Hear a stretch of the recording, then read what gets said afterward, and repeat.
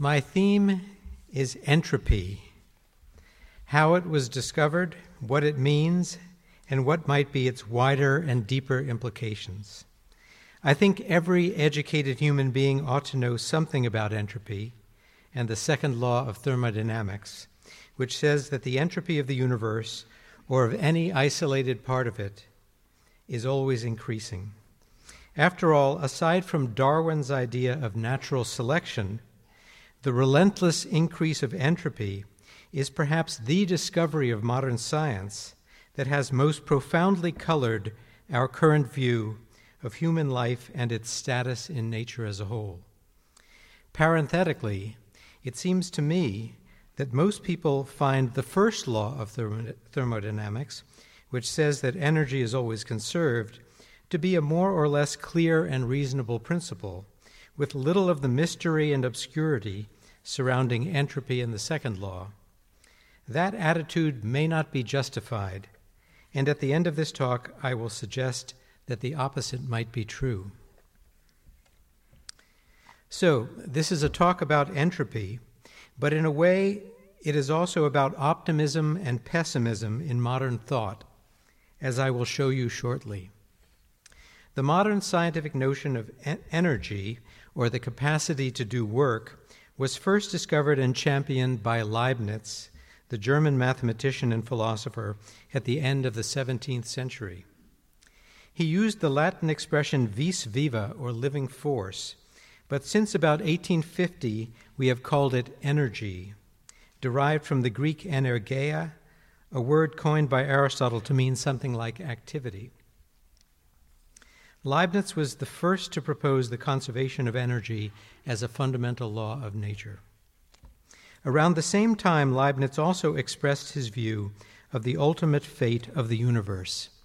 In 1697, in an essay on the radical origin of things, he wrote, "We must recognize a certain perpetual and very free progress of the universe as a whole, so that it always proceeds toward greater culture.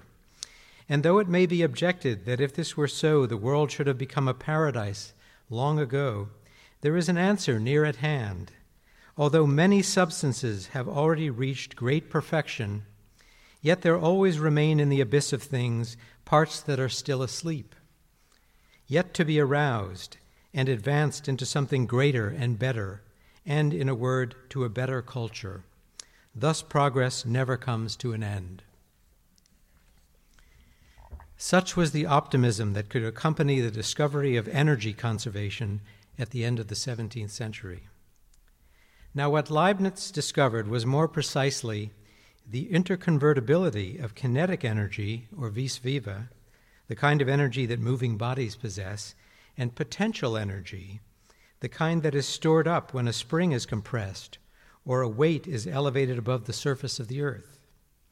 It took another 50 years before modern science recognized that heat is yet a third form of energy, interconvertible under certain circumstances with kinetic and potential energy.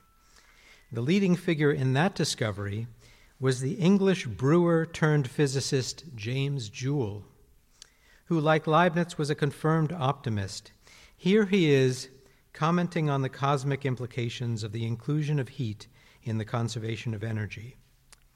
"Behold, then, the wonderful arrangement of creation. Despite the apparent destruction of living force in almost all natural phenomena, we find that no waste or loss of living force has actually occurred. Thus it is that order is maintained in the universe. Nothing is deranged, nothing ever lost, but the entire machinery, complicated as it is, works smoothly and harmoniously." That is Joule in 1847, perhaps the high watermark of thermodynamic optimism. On April 24th, 1865, 10 days after the assassination of President Lincoln, a new word came into being. That word is entropy. It was the invention of another German scientist named Rudolf Clausius. He fashioned it from the ancient Greek word trope, meaning transformation. As Clausius explained, he wanted to form a word that would be as similar as possible to the word energy, and he borrowed its root from the ancient Greek in the hope that the word would be adopted unchanged in all modern languages. That hope has been abundantly realized. Like energy, entropy is the subject of a fundamental law of nature. But while energy can neither be created nor destroyed, entropy can only increase. As Clausius put it, summing up the two laws, the energy of the universe is constant, the entropy strives toward a maximum. Energy and entropy are the two basic notions of thermodynamics, the science of heat and its transformation into mechanical work. Energy, as I have indicated, may be defined as the capacity to do work. Because of the conservation of energy, it is not possible to do work without expending energy. This rules out the possibility of a perpetual motion machine, that is, a machine that produces more energy than it consumes and thus can run indefinitely without further consumption of energy. Some would say that the intuition, or if you like, the axiom, that no such machine is possible, is the logical ground for the first law of thermodynamics. Heat, as we have known since Joule, is also a form of energy, namely thermal energy. But thermal and mechanical energy differ in an important respect. It is always possible to transform mechanical energy into thermal energy, but it is not always possible to transform thermal energy into mechanical energy.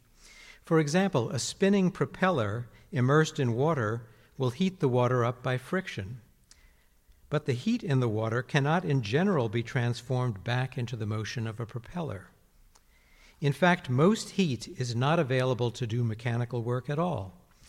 The Atlantic Ocean, for example, I guess I should say the Pacific Ocean since I'm giving this here, is a vast reservoir of heat, but very little of that heat can be used to do work. The entropy of a system is, roughly speaking, an indication of how much heat is available to do mechanical work. If the entropy increases, that means there is less available heat. And if, as Clausius stated, the entropy can never decrease, it follows that any heat that has, by an increase of entropy, become unavailable for work is irrecoverable. Applied to the universe as a whole, the law of the increase of entropy has a rather disturbing consequence, which was first noticed in 1852 by the British physicist William Thomson, later Lord Kelvin. Kelvin was the first to spell out the cosmic implications of the emerging science of thermodynamics, and here in part is the ominous conclusion of Kelvin's paper. There is at present in the material world a universal tendency to the dissipation of mechanical energy. Within a finite period of time past, the earth must have been, and within a finite period of time to come, the earth must again be unfit for the habitation of man as at present constituted. Thus we see, within a few generations, the sunny optimism of Leibniz and the age of reason giving way to the doom and gloom of the 19th century, when scientists could prophesy with confidence the ultimate heat death of the universe. It seems to me that this cosmic pessimism, which began to take root in the late 19th century, has since become the dominant mood of the West. I am not, of course, insisting that the discovery of entropy bears primary responsibility for this development, but it must have helped. Here, for example, is Charles Darwin in 1876 commenting on the view now held by most physicists, namely that the sun with all the planets will in time grow too cold for life, unless indeed some great body dashes into the sun and thus gives it fresh life. Darwin continues, "Believing as I do that man in the distant future will be a far more perfect creature than he is now, it is an intolerable thought that he and all other sentient beings are doomed to complete annihilation after such long continued slow progress." Next, Here is the British logician and gadfly Bertrand Russell writing in 1903. That man is the product of causes which had no prevision of the end they were achieving, that his origin, his growth, his hopes and fears, his loves and his beliefs are but the outcome of accidental collocations of atoms, that no fire, no heroism, no intensity of thought and feeling can preserve an individual life beyond the grave, that all the labors of the ages, all the devotion, all the inspiration, all the noonday brightness of human genius are destined to extinction in the vast death of the solar system, and that the whole temple of man's achievement must inevitably be buried beneath the debris of a universe in ruins. All these things, if not quite beyond dispute, are yet so nearly certain that no philosophy which rejects them can hope to stand.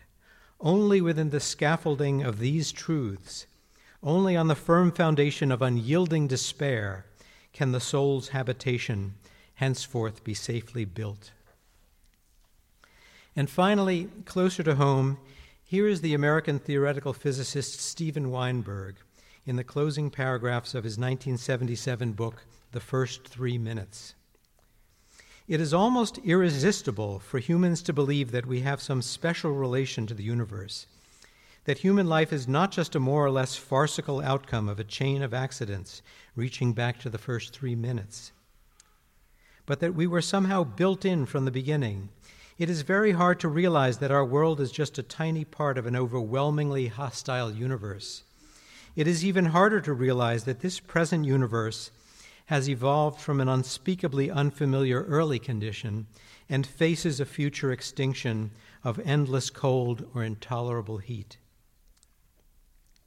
The more the universe seems comprehensible, the more it also seems pointless. Weinberg adds some words of comfort. But if there is no solace in the fruits of our research, there is at least some consolation in the research itself. The effort to understand the universe is one of the very few things that lifts human life a little above the level of farce and gives it some of the grace of tragedy. It is partly in this spirit that I offer the following account of the discovery of entropy. By the end of this hour, I hope to have exhibited the difference between merely knowing by hearsay that the entropy of the universe is always increasing and understanding with some precision where that idea came from, what it really means, and what evidence it rests on. The remarkable story of its discovery spans the years 1824 to 1854, during which most of classical thermodynamics was created by 3 men, one French, one British, and one German. Our story begins in 1824, when a young French engineer named Sadi Carnot wrote a long essay entitled Reflections on the Motive Power of Fire. With this little book was born the science of thermodynamics. That science reached maturity essentially within one generation, thanks largely to the work of Kelvin and Clausius. Thermodynamics is the theory of the relation between heat and work, but its origins lie in practical engineering. The early 19th century was the age of the steam engine. In a steam engine, combustible fuel is burned in a furnace, water is thereby boiled, and the pressure of the expanding steam is used to drive a piston. A steam engine is an example of a heat engine which expends a certain quantity of heat to produce a certain quantity of usable work. Steam is known as the expansive agent or working substance in a steam engine. Other heat engines use other substances such as air, alcohol, and so forth. Carnot's reflections begin with a series of questions chiefly of interest to engineers. What is the most efficient means of deriving work from heat? Is there any limit to the motive power of fire, that is, of the ability of heat to do work? Could improvements to the steam engine raise without limit the ratio of work produced to fuel expended? Would a heat engine be more efficient, for example, if it worked with an expansive agent other than water vapor, such as air? Or is there an assignable limit to the motive power of fire, a limit which the nature of things will not allow to be passed by any means whatsoever? On these seemingly modest practical foundations, Carnot built the theoretical edifice of classical thermodynamics. At first glance, it might seem that a hot body, all by itself, can always be used to do work. One simply puts the hot body in contact with an expandable vessel filled with a gas such as air or steam, and uses the pressure of the expanding gas to drive a piston. Voila, work has been done. But Carnot was the first to see clearly that to derive work from heat, one must have not only a hot body, but also a cold body. To understand his insight, it will be helpful to first say something about the context in which Carnot was thinking and writing about heat engines. At the end of the 18th century, the chief rival to steam power was water power. Consider how a water engine, that is to say, a water wheel, derives work from the water flowing down a stream. A water wheel generates motive power by taking in water at a given height and releasing it at a lower height. Work can be derived from water at a given height, work can be derived from water engines only where there is water elevated above the adjacent terrain. As we would say, the potential energy of the elevated water is converted into the mechanical energy of the water wheel. Or as Carnot and his contemporaries would put it, the fall of water is the source of the motive power of the water engine. If all the water on Earth were at sea level, there would be in effect a kind of equilibrium, and no work could be done by water engines. Only where there is a lack of equilibrium in the elevation of water, that is, wherever water is raised above some of its surroundings, can work be done when the water falls.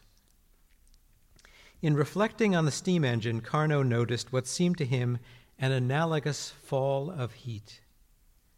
What happens in a steam engine is this. Heat is generated at the furnace at a high temperature.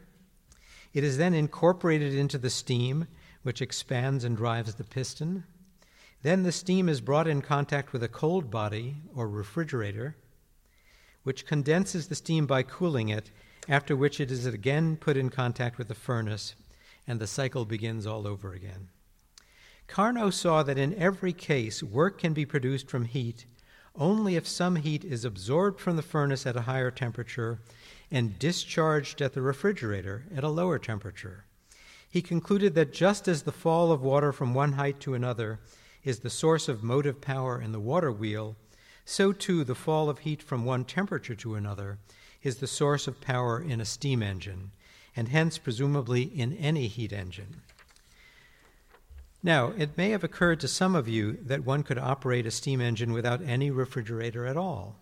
That is, after boiling the water and using the pressure of the expanding steam to drive the piston, you simply open the piston, expel the steam into the atmosphere, add new water, and begin the boiling process all over again. In fact, the more primitive steam engines of Carnot's times did operate in just this way, using fresh water for each cycle and eliminating the condensation phase. In that case, what becomes of Carnot's fall of heat? Carnot, however, anticipated this objection and answered it by pointing out that in such instances, the atmosphere itself is cooler than the steam and functions as an enormous refrigerator. That is, when the piston is opened, the heated steam goes away only because the surrounding air is cool enough to receive it. Thus, the condensation phase cannot really be eliminated. In harnessing the motive power of heat, one cannot escape the necessary flow of heat from a hot body to a cold body. As Carnot put it, the motive power of a steam engine is due to a reestablishment of the equilibrium of caloric. That is, just as water spontaneously flows downhill to restore its mechanical equilibrium, so heat spontaneously flows from a hotter body to a colder body to restore its thermal equilibrium. Just as water engines could do no work if all water were at sea level, no work could be done by steam engines if all bodies were at the same temperature. And just as water never spontaneously flows uphill, heat never spontaneously moves from a cold body to a hotter body. Conversely, wherever there exists a difference of temperature, motive power can be produced by allowing the heat to fall from the hot body to the cold body while driving a heat engine. Carnot took the analogy with water power one step further, however. Just as the water driving a water wheel is not destroyed in passing from one elevation to another, Carnot reasoned that heat is not consumed in passing through a heat engine. It is merely transported from a hot body to a cold body. Carnot found it easier to draw this conclusion because he believed in the conservation of heat. That is, he subscribed to the common view championed by Lavoisier in the previous century that heat is a subtle material fluid, usually called caloric, that can neither be created nor destroyed. The very title of Carnot's book on the motive power of fire already indicates his belief in the material nature of heat. The fall of heat that produces motive power in a steam engine is thus the flow of caloric from a hot body to a cold body. And since heat or caloric is indestructible, the steam engine does not operate by converting heat into work. In the cyclical operation of the steam engine, the same quantity of heat that is absorbed by the steam at the furnace must also be discharged by the steam at the refrigerator. By the 1950s, it was to become clear that the caloric theory was untenable as an account of the nature of heat, and it began to give way to the rival mechanical theory of heat. According to the mechanical theory, heat is not a subtle material substance, it is a form of motion. Heat is not conserved during the operation of a steam engine, it is consumed in the production of work. Indeed, the quantity of work produced by the consumption of a unit of heat is always the same, a universal constant of nature. Thus, the steam engine produces a certain quantity of work only because a definite quantity of heat is consumed during each cycle. Accordingly, on any cycle in which work is done, the quantity of heat discharged at the refrigerator must be smaller than the quantity of heat absorbed at the furnace. That is, of the heat absorbed at the furnace, part is converted into work and part is passed to the refrigerator. Note that the old caloric theory and the new mechanical theory of heat are not in disagreement about the conservation of energy. Carnot himself accepted the principle that energy, the capacity to do work, can be neither created nor destroyed. What Carnot denied is that heat is a form of energy. Instead, he considered it an indestructible substance that is capable of doing work when it undergoes a fall in temperature, just as water is capable of doing work when it undergoes a fall of elevation. Overall, Carnot had three brilliant insights that survive to this day, unsullied by his error regarding the nature of heat. The first insight is the fall of heat, which we've already considered. The second insight is the cycle. Carnot saw that in order to understand the motive power of a steam engine, it is not sufficient to look only at the heat generated in the furnace and the work done by the piston. In order to see the relation between heat and work, one must contrive to return the heated and expanded steam to its original condition. That is, the steam must be cooled and compressed so that it is in exactly the same state it was in before it absorbed heat from the furnace.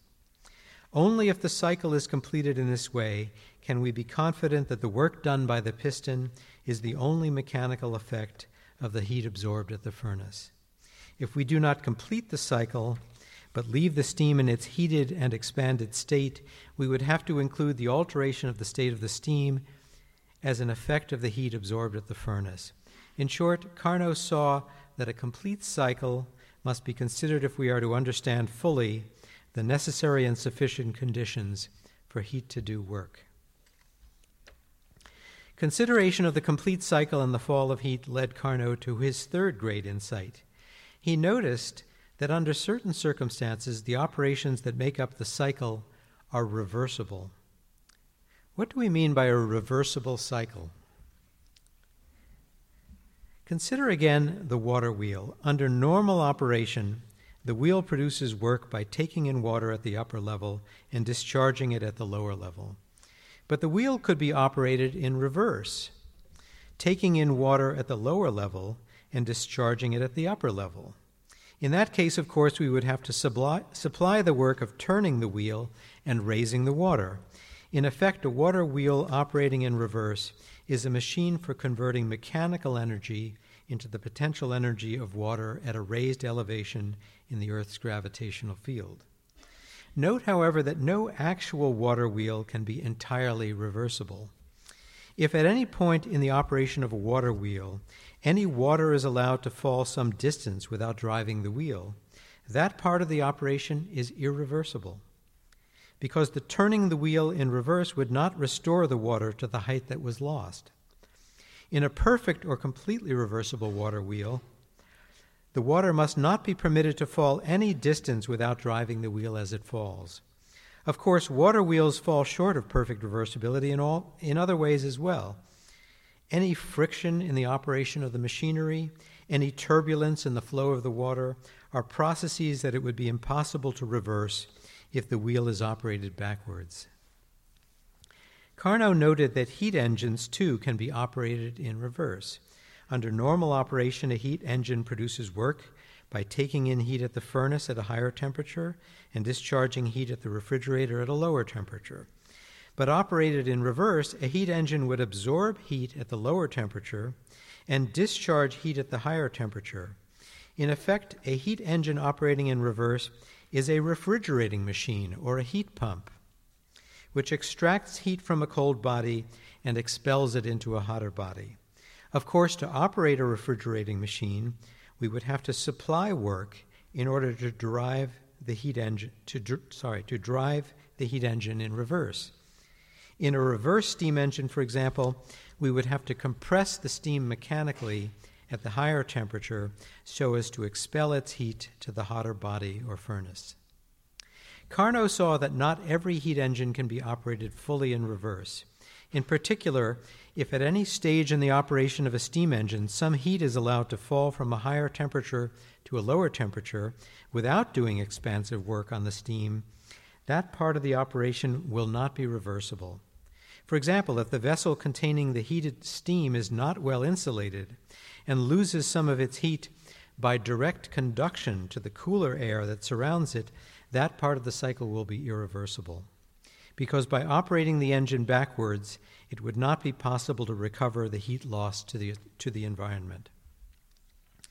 A fully reversible steam engine is one in which no heat is ever allowed to flow directly from a hot body to a cold body, or equivalently, one in which the fall of heat is always mediated by the expansive work of the steam. Or as Carnot put it, the condition of perfect reversibility and hence maximum efficiency in a heat engine is that there should occur no change of temperature which is not due to a change of volume. In practice, all actual working heat engines are irreversible to one degree or another. Nevertheless, Carnot's theory is founded on consideration of the ideal perfectly reversible heat engine.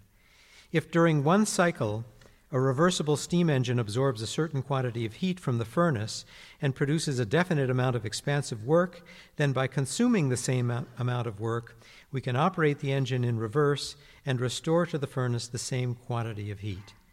That is Carnot's idea of reversibility. Now, armed with these three great insights, namely the fall of heat, the cycle, and the idea of reversibility, Carnot stated and proved an astonishingly general theorem regarding the operation of any and all heat engines. This theorem permitted him to answer the questions with which his reflections began about the maximum efficiency possible in heat engines. As you will recall, engineers of the time wondered whether there was any assignable limit to the amount of work that could be extracted from a given quantity of heat, and whether in particular an expansive agent other than steam might derive work from heat more efficiently. What Carnot proved was, in his own words, that the motive power of heat is independent of the agents employed to realize it. Its quantity is fixed solely by the temperatures of the bodies between which the transport of caloric finally takes place. Therefore, the maximum of motive power resulting from the employment of steam is also the maximum of motive power realizable by any means whatsoever. More precisely, what Carnot shows is that any reversible engine operating between two fixed temperatures produces work at the maximum efficiency possible for those two temperatures.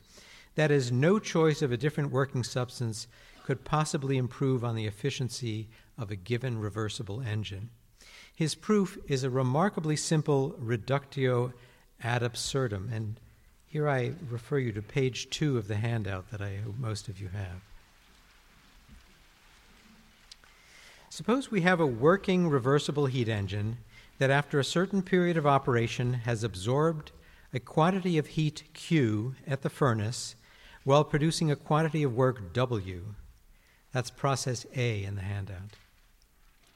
Operated in reverse, our engine will consume a quantity of work W while discharging to the furnace the quantity of heat Q. That's process B. Now imagine that there is a second, more efficient engine that absorbs the same quantity of heat Q at the furnace while yielding a quantity of work W plus delta W greater than the work produced by our first engine. This is process C. Suppose we now combine the forward operation of our second engine with the backwards operation of our first engine, process B plus C. Our second engine absorbs heat Q at the furnace while yielding work W plus delta W. That's process C. Our first engine operated in reverse will restore all the heat Q to the furnace while consuming only work W, process B. The net result of B plus C is that the quantity of work delta W has been produced without taking any heat from the furnace. At this point, Carnot took a false step, guided by his belief that heat is indestructible. Since all the heat absorbed at the furnace has been returned to it by the end of our combined operation, Carnot assumed that the refrigerator has also given back all the heat that it received. The net effect of the combined operation, B plus C, was in his eyes the creation of work out of nothing, and that is impossible because it amounts to the operation of a perpetual motion machine. But if we do not assume with Carnot that heat is indestructible, and instead acknowledge that some of the heat is converted into work, we will have to conclude that at the end of Carnot's combined operation, B plus C, the work delta W has been produced not out of nothing, but out of heat extracted from the refrigerator. This would not be a perpetual motion machine in the original sense, but rather a machine that does work merely by extracting heat from the colder body. Had Carnot remained agnostic on the question of the nature of heat, he could still have proved his theorem by basing the reductio on a different ground. And let me explain again with reference to the handout. Consider again three processes A, B, and C. Process B, you will recall, is the reverse operation of our engine 1, consuming work W while discharging heat Q to the furnace. Suppose the engine in this process is run a little longer so that altogether it consumes work W plus delta W while discharging to the furnace a quantity of work Q plus delta Q. Let us call this prolonged version of B process D. If we now combine processes D and C, the net result is that no work has been done while a quantity of heat delta Q has been transmitted to the furnace. Now, both the caloric and the mechanical theory of heat agree in denying that heat can be produced out of nothing when no work has been done. Therefore, on both theories, we are forced to conclude that the heat delta Q given to the furnace has been extracted from the refrigerator. So the net result is that heat has been transferred from a cold body to a hot body without any other permanent change taking place. But that is impossible according to Carnot. So our original assumption that engine 2 is more efficient than the reversible engine 1 must be false, QED. Notice that Carnot's flawed reductio proof relied on the impossibility of producing work out of nothing, that is, on the principle of the conservation of energy, which has come to be known as the first law of thermodynamics.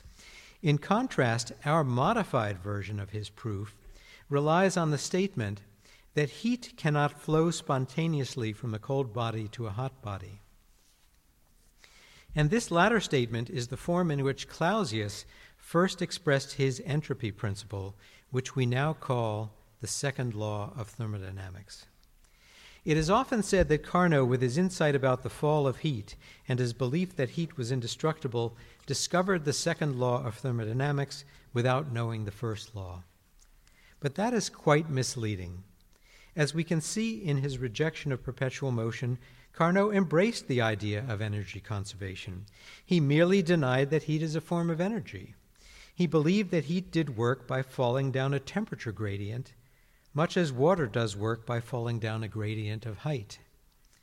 Carnot ruled out a spontaneous passage of heat from a cold body to a hot body on the same ground that he ruled out the spontaneous ascent of water up a hill.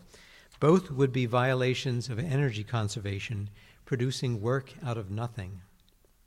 Ironically, then, for Carnot, the impossibility of heat flowing from a colder to a hotter body is not an original and independent law, but rather a routine consequence of the law of conservation of energy.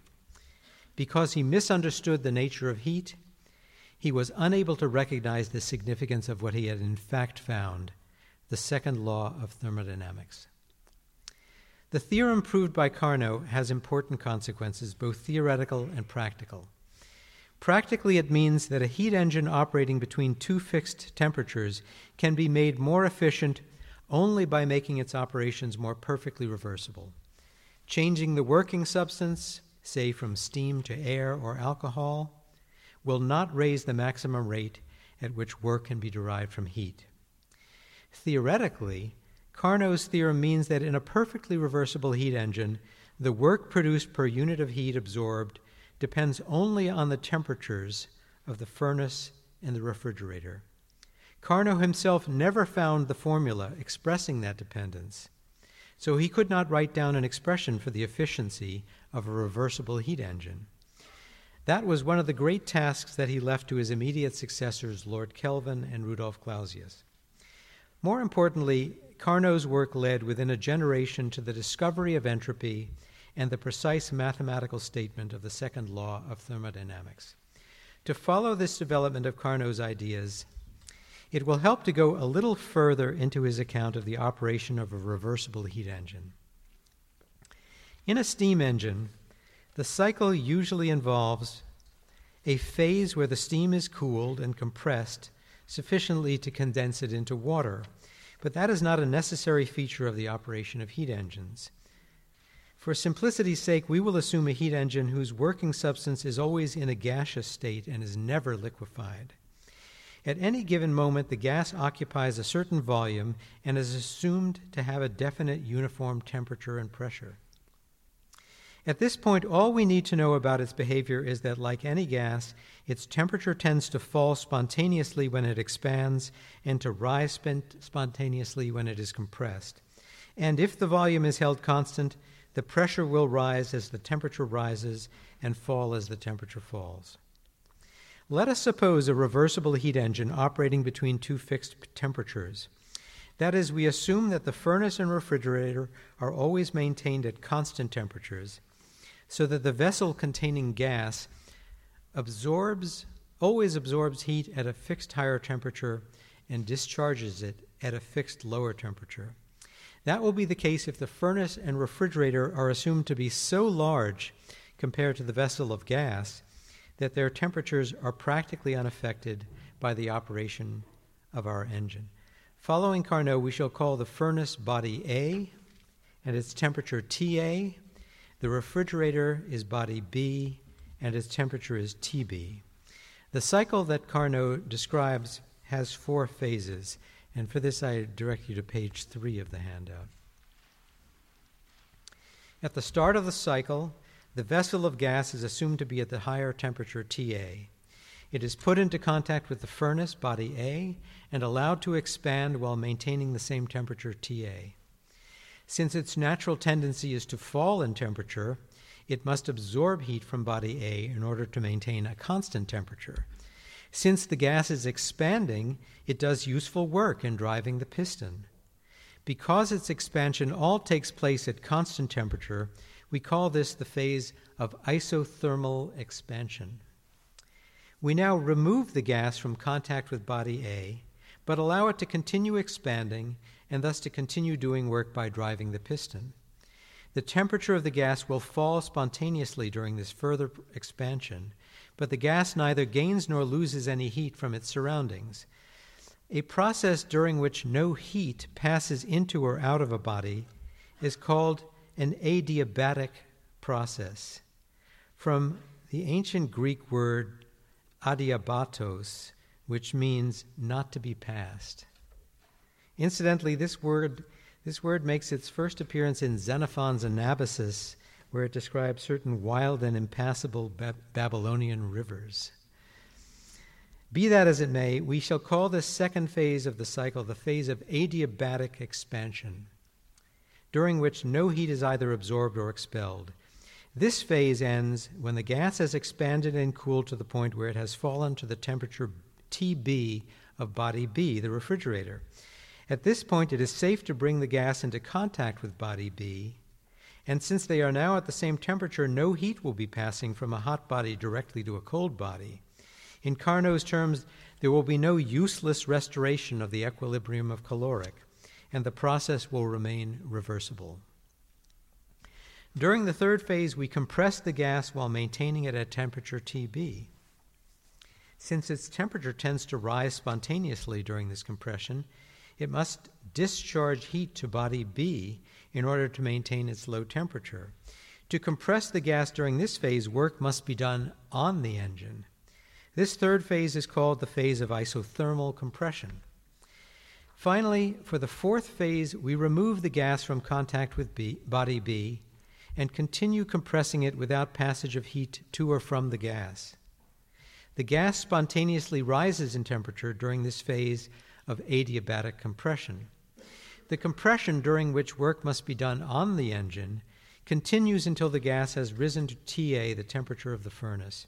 And at that point, it is once again safe to bring it into contact with the furnace, body A, and to begin another period of isothermal expansion. Whatever state of volume and pressure the gas is in when it reaches temperature TA at the end of the adiabatic compression will therefore be considered the starting point of every subsequent cycle. Henceforth, at the end of each cycle, the gas has been restored to exactly the same temperature, pressure, and volume that it had at the beginning of the cycle. We can therefore be sure that the only effect of the cycle is to do expansive work while taking in heat at the higher temperature and discharging heat at the lower temperature. Now, you may have been disturbed to learn that the engine does work only during the two expansive phases, while work must be done on the engine during the two phases of compression. Only if the expansive work exceeds the compressive work will the cycle as a whole produce usable work. Fortunately, that is the case because the changes of volume during expansion all occur at higher temperatures and therefore at higher pressures than the corresponding changes of volume during compression. Accordingly, in a reversible heat engine, the expansive work done by the engine always exceeds the compressive work done on the engine. So the net effect is that the engine does a certain quantity of external work for each cycle of its operation. For brevity's sake, we shall call the two phases of isothermal compression and expansion isotherms, and the two phases of adiabatic expansion and compression we shall call adiabats. The cycle we have just described, in which a reversible heat engine executes two isotherms alternating with two adiabats, is what has come to be known as a Carnot cycle. Carnot cycles are very easy to visualize with the aid of a kind of diagram introduced by the French engineer Émile Clapeyron in 1834. We shall use Clapeyron's diagrams in a slightly modified form. In Cartesian coordinates, we plot temperature on the vertical axis and volume on the horizontal axis. A point in the quadrant then represents a particular momentary state of the gas undergoing a Carnot cycle. And a closed curve in the quadrant represents a cyclical process, that is, one which returns the gas to its original state. Isothermal processes are represented in the diagram by horizontal lines, since they occur at constant temperature.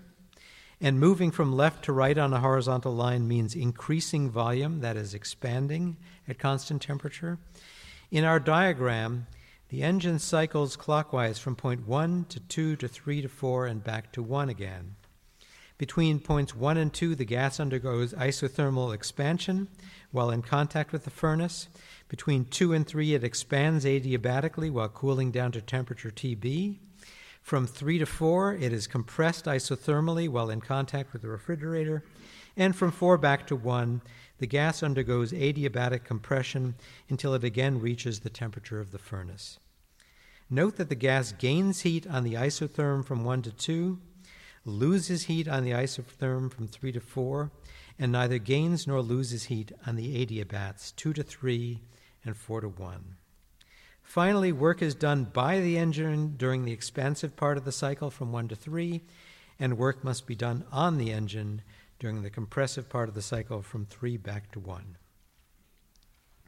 Since the Carnot cycle is perfectly reversible, let's see what happens when it is run backwards, cycling through the points of our diagram in reverse order, that is, counterclockwise. Suppose the reversal takes place at point 2, the end of the isothermal expansion phase. We keep the gas in contact with the furnace body A, but now we compress it isothermally while discharging heat to body A at temperature TA. When it reaches point 1 in the diagram, we remove it from body A and allow it to expand adiabatically until its temperature falls to TB, point 4 in the diagram. And then we put it in contact with body B and allow it to continue expanding isothermally while absorbing heat from body B. And finally, at point 3, we remove it from body B and compress it adiabatically until its temperature rises to TA.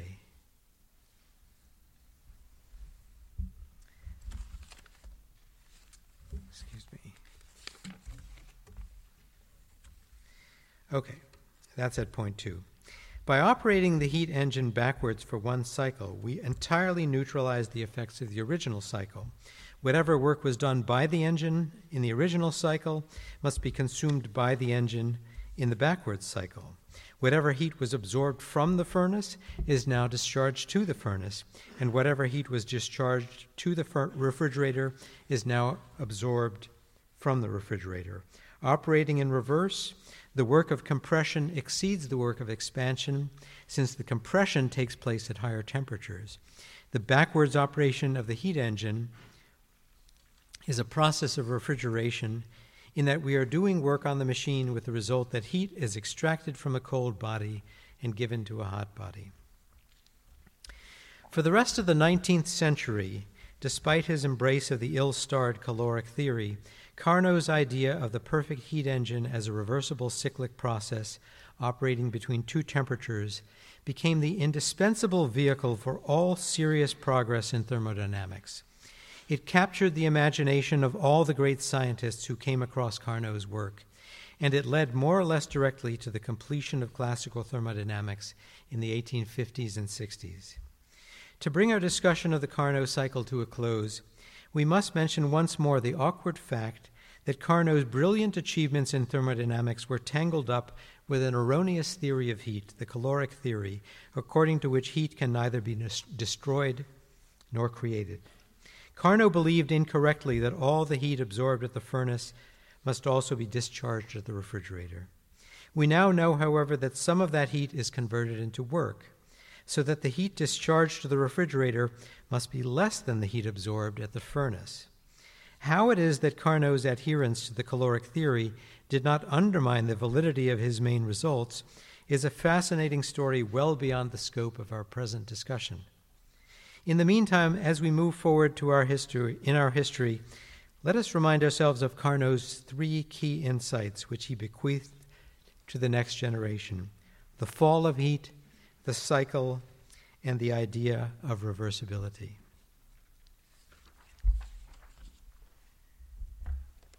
For a generation after it appeared in 1824, Carnot's book was almost entirely neglected. It was then rediscovered by Kelvin and Clausius around 1850. In the meantime, the investigations of James Joule had undermined the authority of the caloric theory of heat.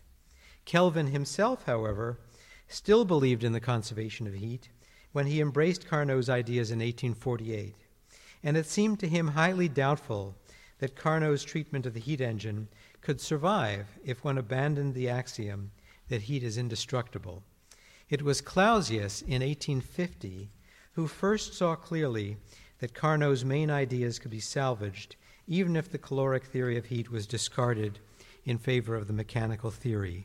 Clausius showed how one could give up Carnot's assumption that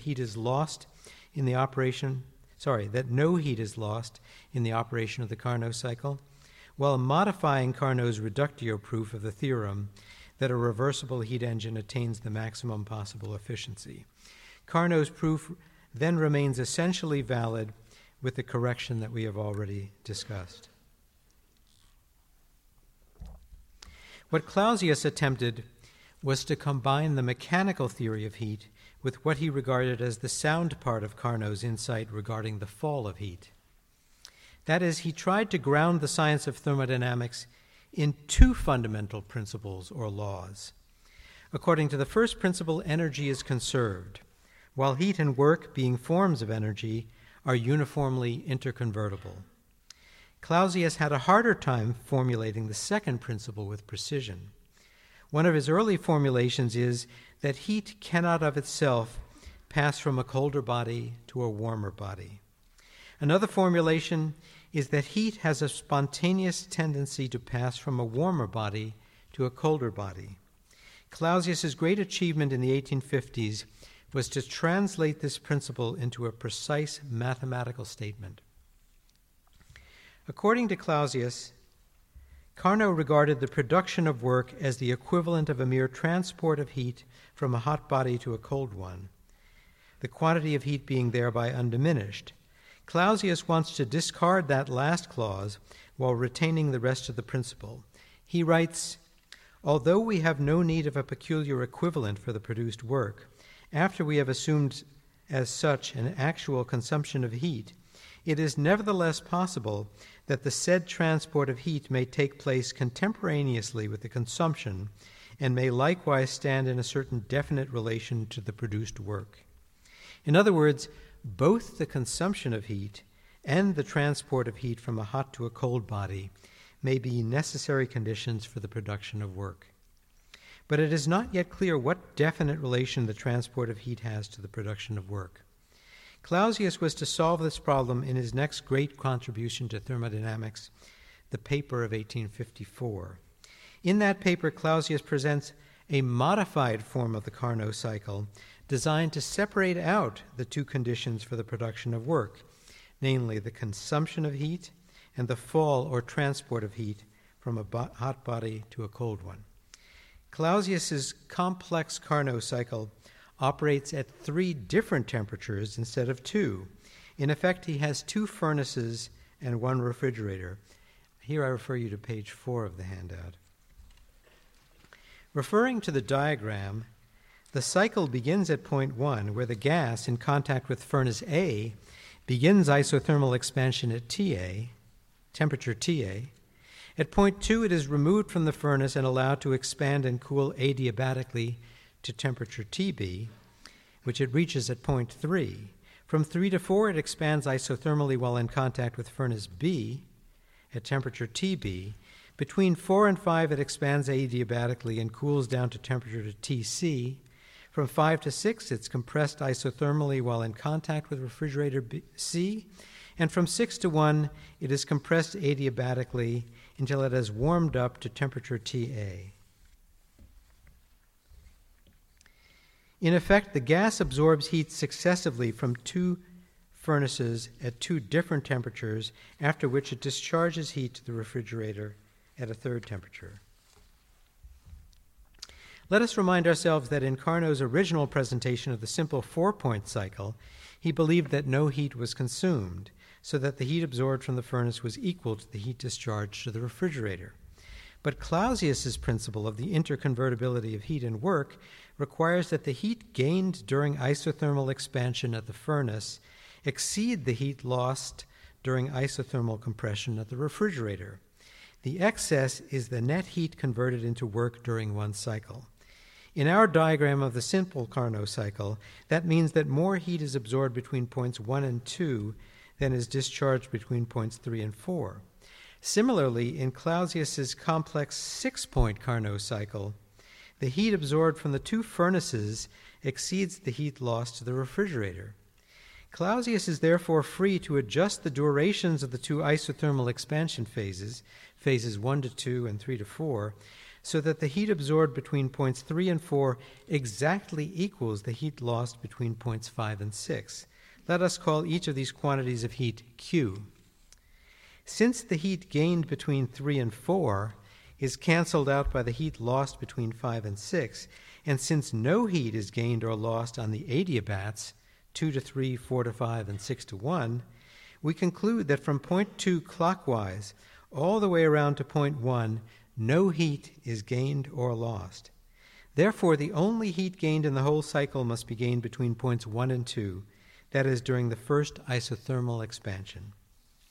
But since at the end of the cycle the gas has returned to its original state and has neither gained nor lost any heat, the heat gained between 1 and 2 must have been entirely converted into work. Let us call this quantity of heat Q1. In this way, Clausius has constructed a cycle in which a certain quantity of heat Q1 has been entirely converted into work at the high temperature TA, while another quantity of heat Q has been allowed to fall from the intermediate temperature TB to the lower temperature TC. He has thus broken down the Carnot cycle into two different kinds of transformation, the first kind being a conversion of heat into work, and the second being a fall of heat in the original Carnotian sense. What is the relation between these two different transformations? Clausius's surprising answer is that they are equivalent to one another. But how is it possible for a conversion of heat into work to be equivalent to a fall of heat from one temperature to another? Referring again to the diagram of the complex 6-point cycle, we note that the conversion of heat Q1 into work on the first isotherm is a way of passing from point 1 to point 2 on the cycle. To get from point 2 back to point 1, one could simply follow the first isotherm backwards, that is, as a compression. But one could also continue clockwise from point 2 all the way around the cycle to point 1, allowing heat Q to fall from TB to TC. In effect, either of the two transformations, when reversed, can take the place of the other transformation in the cycle. It is for that reason that Clausius calls the two transformations equivalent. Clausius now takes a very bold mathematical leap. He conjectures that it should be possible to assign a mathematical magnitude to each transformation in such a way that equivalent transformations have equal magnitudes. He calls the magnitude of a given transformation its equivalence value. He then sets out to find the laws that will assign appropriate equivalence values to all transformations. Through an ingenious argument whose steps we cannot follow here, Clausius concludes that the equivalence value of an isothermal conversion of work into heat is equal to Q divided by T, where Q is the heat and T is the temperature. The reverse operation, the conversion of heat into work, has the equivalence value minus Q divided by T. As for a fall of heat from temperature T1 to temperature T2, Clausius argues that the equivalence value assigned to it should be Q times the quantity 1 divided by T2 minus 1 divided by T1. See the handout for these expressions. And by the way, I said that we couldn't get into how he derived Q divided by T, but I I did prepare an advanced handout, which if you come to the question and answer period, you can pick up a copy of for home study, but it's ridiculously complicated, so don't ruin your weekend with it. Okay. By comparing the two expressions, Clausius shows that the second kind of transformation, the fall of heat, is also equivalent to a double transformation of the first kind, that is, a conversion of heat into work at the higher temperature and back from work into heat at the lower temperature. Indeed, Carnot draws the general conclusion that every transport of heat from one body to another is equivalent to a conversion of heat into work and back again into heat. On this basis, Clausius shows how to assign a total net value to all the transformations of both kinds in any cyclical process, however complicated. One merely looks at each quantity of heat lost or gained by any body at any temperature and sums up the values of Q divided by T or minus Q divided by T for each process. In the case of Clausius's 6-point Carnot cycle, the fall of heat has the same equivalence value, though with opposite sign, as the conversion of heat into work. Therefore, traveling all the way around the cycle, the sum of the equivalence values will be 0. Clausius shows that in general, every reversible cyclical process must have a net equivalence value of 0. In the 6-point cycle, for example, the fall of heat has a positive equivalence value, which is exactly compensated by the negative equivalence value of the conversion of heat into work. In a simple 4-point Carnot cycle, where the conversion of heat is not kept separate from the fall of heat, it is clear that the equivalence values of the two isotherms must be equal and opposite. In other words, the value Q divided by T for the heat absorbed at the higher temperature must equal that of Q divided by T for the heat expelled at the lower temperature. Since the difference between the heat absorbed and the heat expelled is the heat converted into work on one cycle, Clausius was immediately able to write down the formula for the efficiency of a Carnot cycle operating between any two temperatures, a feat that had eluded Carnot. And that efficiency expression is in the handout. I won't go further into that right now. It took him another 11 years to see it, but what Clausius had discovered here in his 1854 paper was a new fundamental quantity in nature, the entropy. The quantity of heat contained by a body can change either by direct conduction of heat to or from another body or by conversion of heat into work.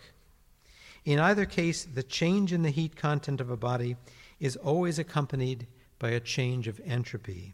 Whenever heat enters a body at a given temperature, the body's entropy is increased by an amount equal to Q divided by T. Whenever heat leaves a body, its entropy decreases by Q divided by T. Now consider Clausius's two kinds of transformation. When heat is converted into work, the entropy decreases, whereas when heat falls from a hot body to a cold body, the net entropy in both bodies increase. In the sum of the bodies, it increases. When these two operations are combined in a Carnot cycle, the total change in entropy for all bodies is 0, since the production of work is exactly compensated by the fall of heat, and the fall of heat by the production of work.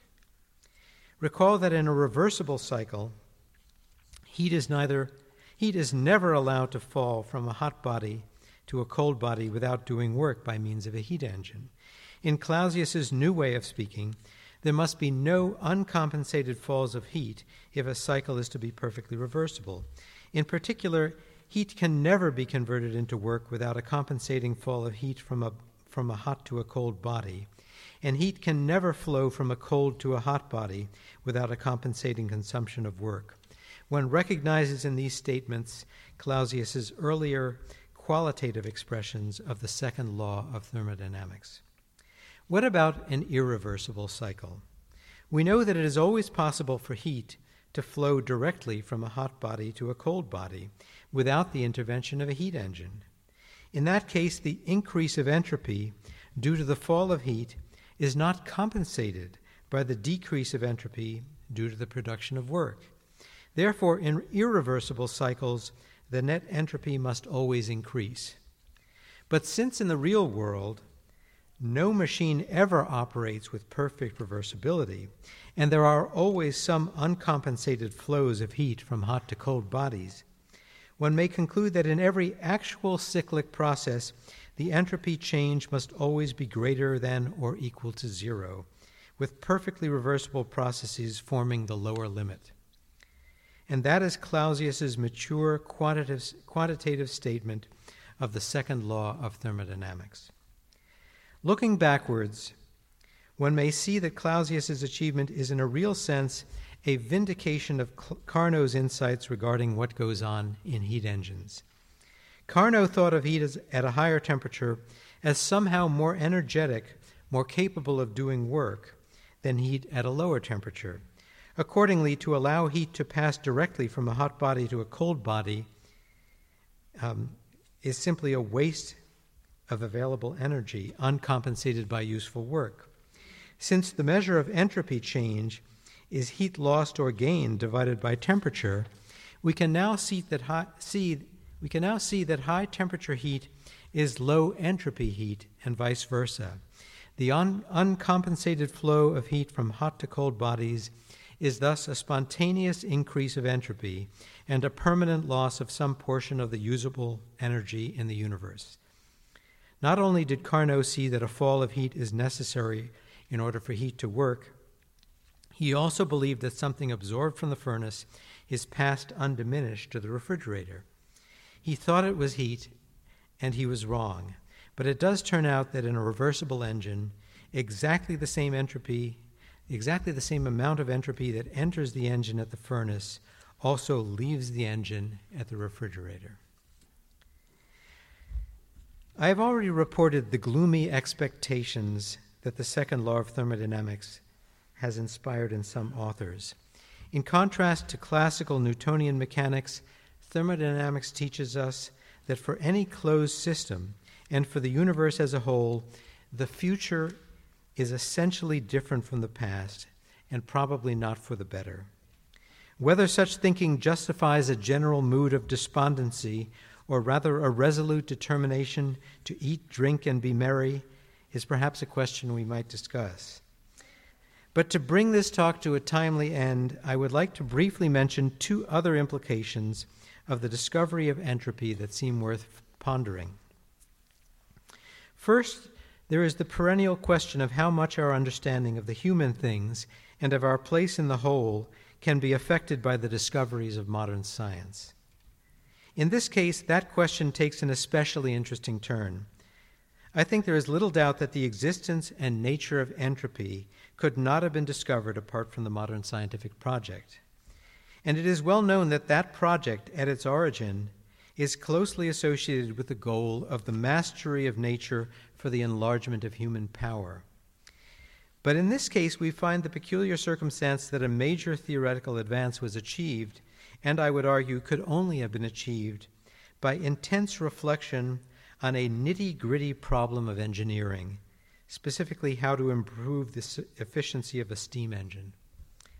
Indeed, the science of thermodynamics was discovered not so much through contemplation of nature, but through study of machinery. The Carnot cycle is, after all, an idealization of the operation of a man-made engine, not of anything that is ever encountered in nature. The discovery of entropy, then, seems to be a case where not only modern science, but even modern technology as such, grimy, sooty, and oil-soaked, has produced key theoretical insights into the nature of the world and our place in it. This seems to me a point worth discussing. Second, there is a subtle and interesting question concerning the theoretical status of the two laws of thermodynamics themselves. When we label something a law of nature, does that grandiose phrase mean anything more than a generalization from experience? Interestingly, Albert Einstein, who was typically skeptical of any physical theory's claim to absolute truth, wrote of the deep impression made upon him by classical thermodynamics, quote, "It is the only physical theory of universal content concerning which I am convinced that within the framework of the applicability of its basic concepts, it will never be overthrown." End quote.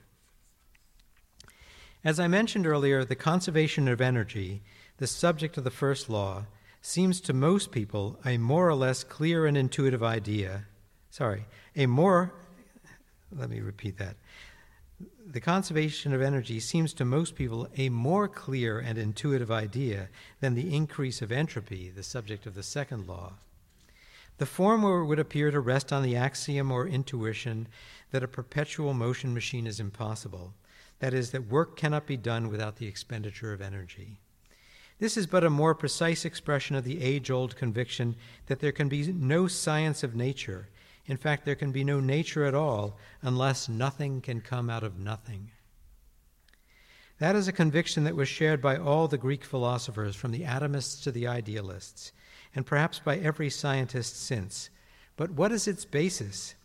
The scientific champions of the first law were inclined to invoke theological considerations.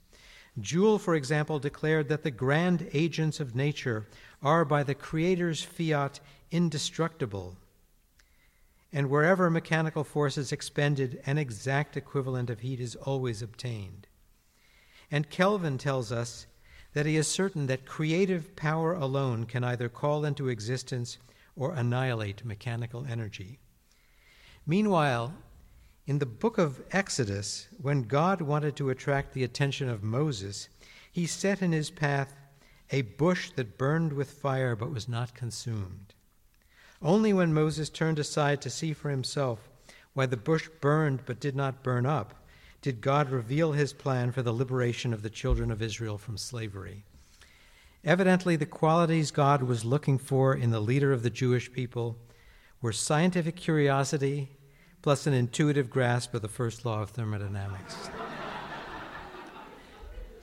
And yet, an intuition is not a proof, and the ultimate ground for our belief in the conservation of energy remains an enigma.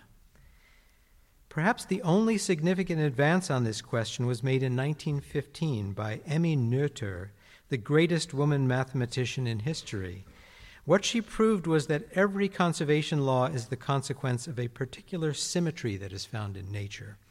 The conservation of energy in particular is associated with symmetry or invariance of a certain dynamical function called the Lagrangian with respect to translation in time. Of course, Noether's theorem only shifts the question of the ground of energy conservation to the equally perplexing question, why are there such symmetries in nature? As for the second law of thermodynamics, it appears to rest on the intuition or axiom that heat cannot spontaneously flow from a cold body to a hot body. That is, that it can be made to flow in that direction only if work is done on the system. I leave it to you to judge whether this rule is anything more than a generalization from experience.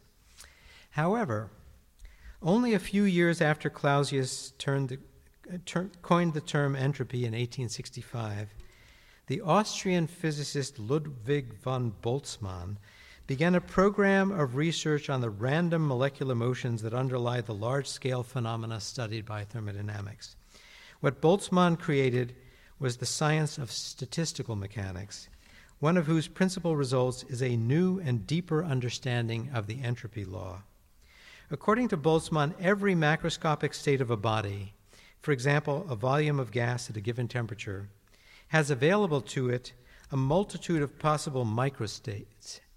In our example, the innumerable ways that mechanical energy can be distributed among the molecules of a gas in that state. Boltzmann showed that the entropy of a system is a function of the number of microstates available to a given macrostate.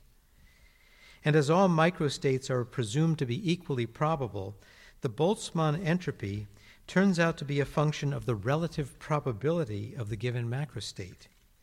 Translated into statistical mechanics, the second law of thermodynamics expresses the fact that over time, systems composed of many particles in random motion tend to evolve from less probable states to more probable states, and not vice versa. Sometimes the second law is informally said to involve a tendency toward greater disorder, but that is only because ordered states are for the most part highly improbable. Heat tends to flow from a hot body to a cold body simply because a collection of particles in random motion, yet with all the hotter, that is, faster-moving particles in one place and all the colder ones in another place, is highly unlikely to arise by chance, whereas a more or less uniform mixture of faster and slower molecules is much more likely. In the same way, a box of coins, all facing heads up, is likely when shaken to become a box with about half the coins facing down. Further shaking is unlikely to reproduce the original improbable configuration with all coins heads up. If you find this intelligible, you have grasped the essence of the second law of thermodynamics as reinterpreted by Boltzmann. Hence my suggestion that contrary to initial appearances, it is the first law of thermodynamics, the conservation of energy, that is ultimately mysterious as to its ground, whereas the second law, the increase of entropy, at least as clarified by Boltzmann, is the epitome of logic and common sense. Thank you.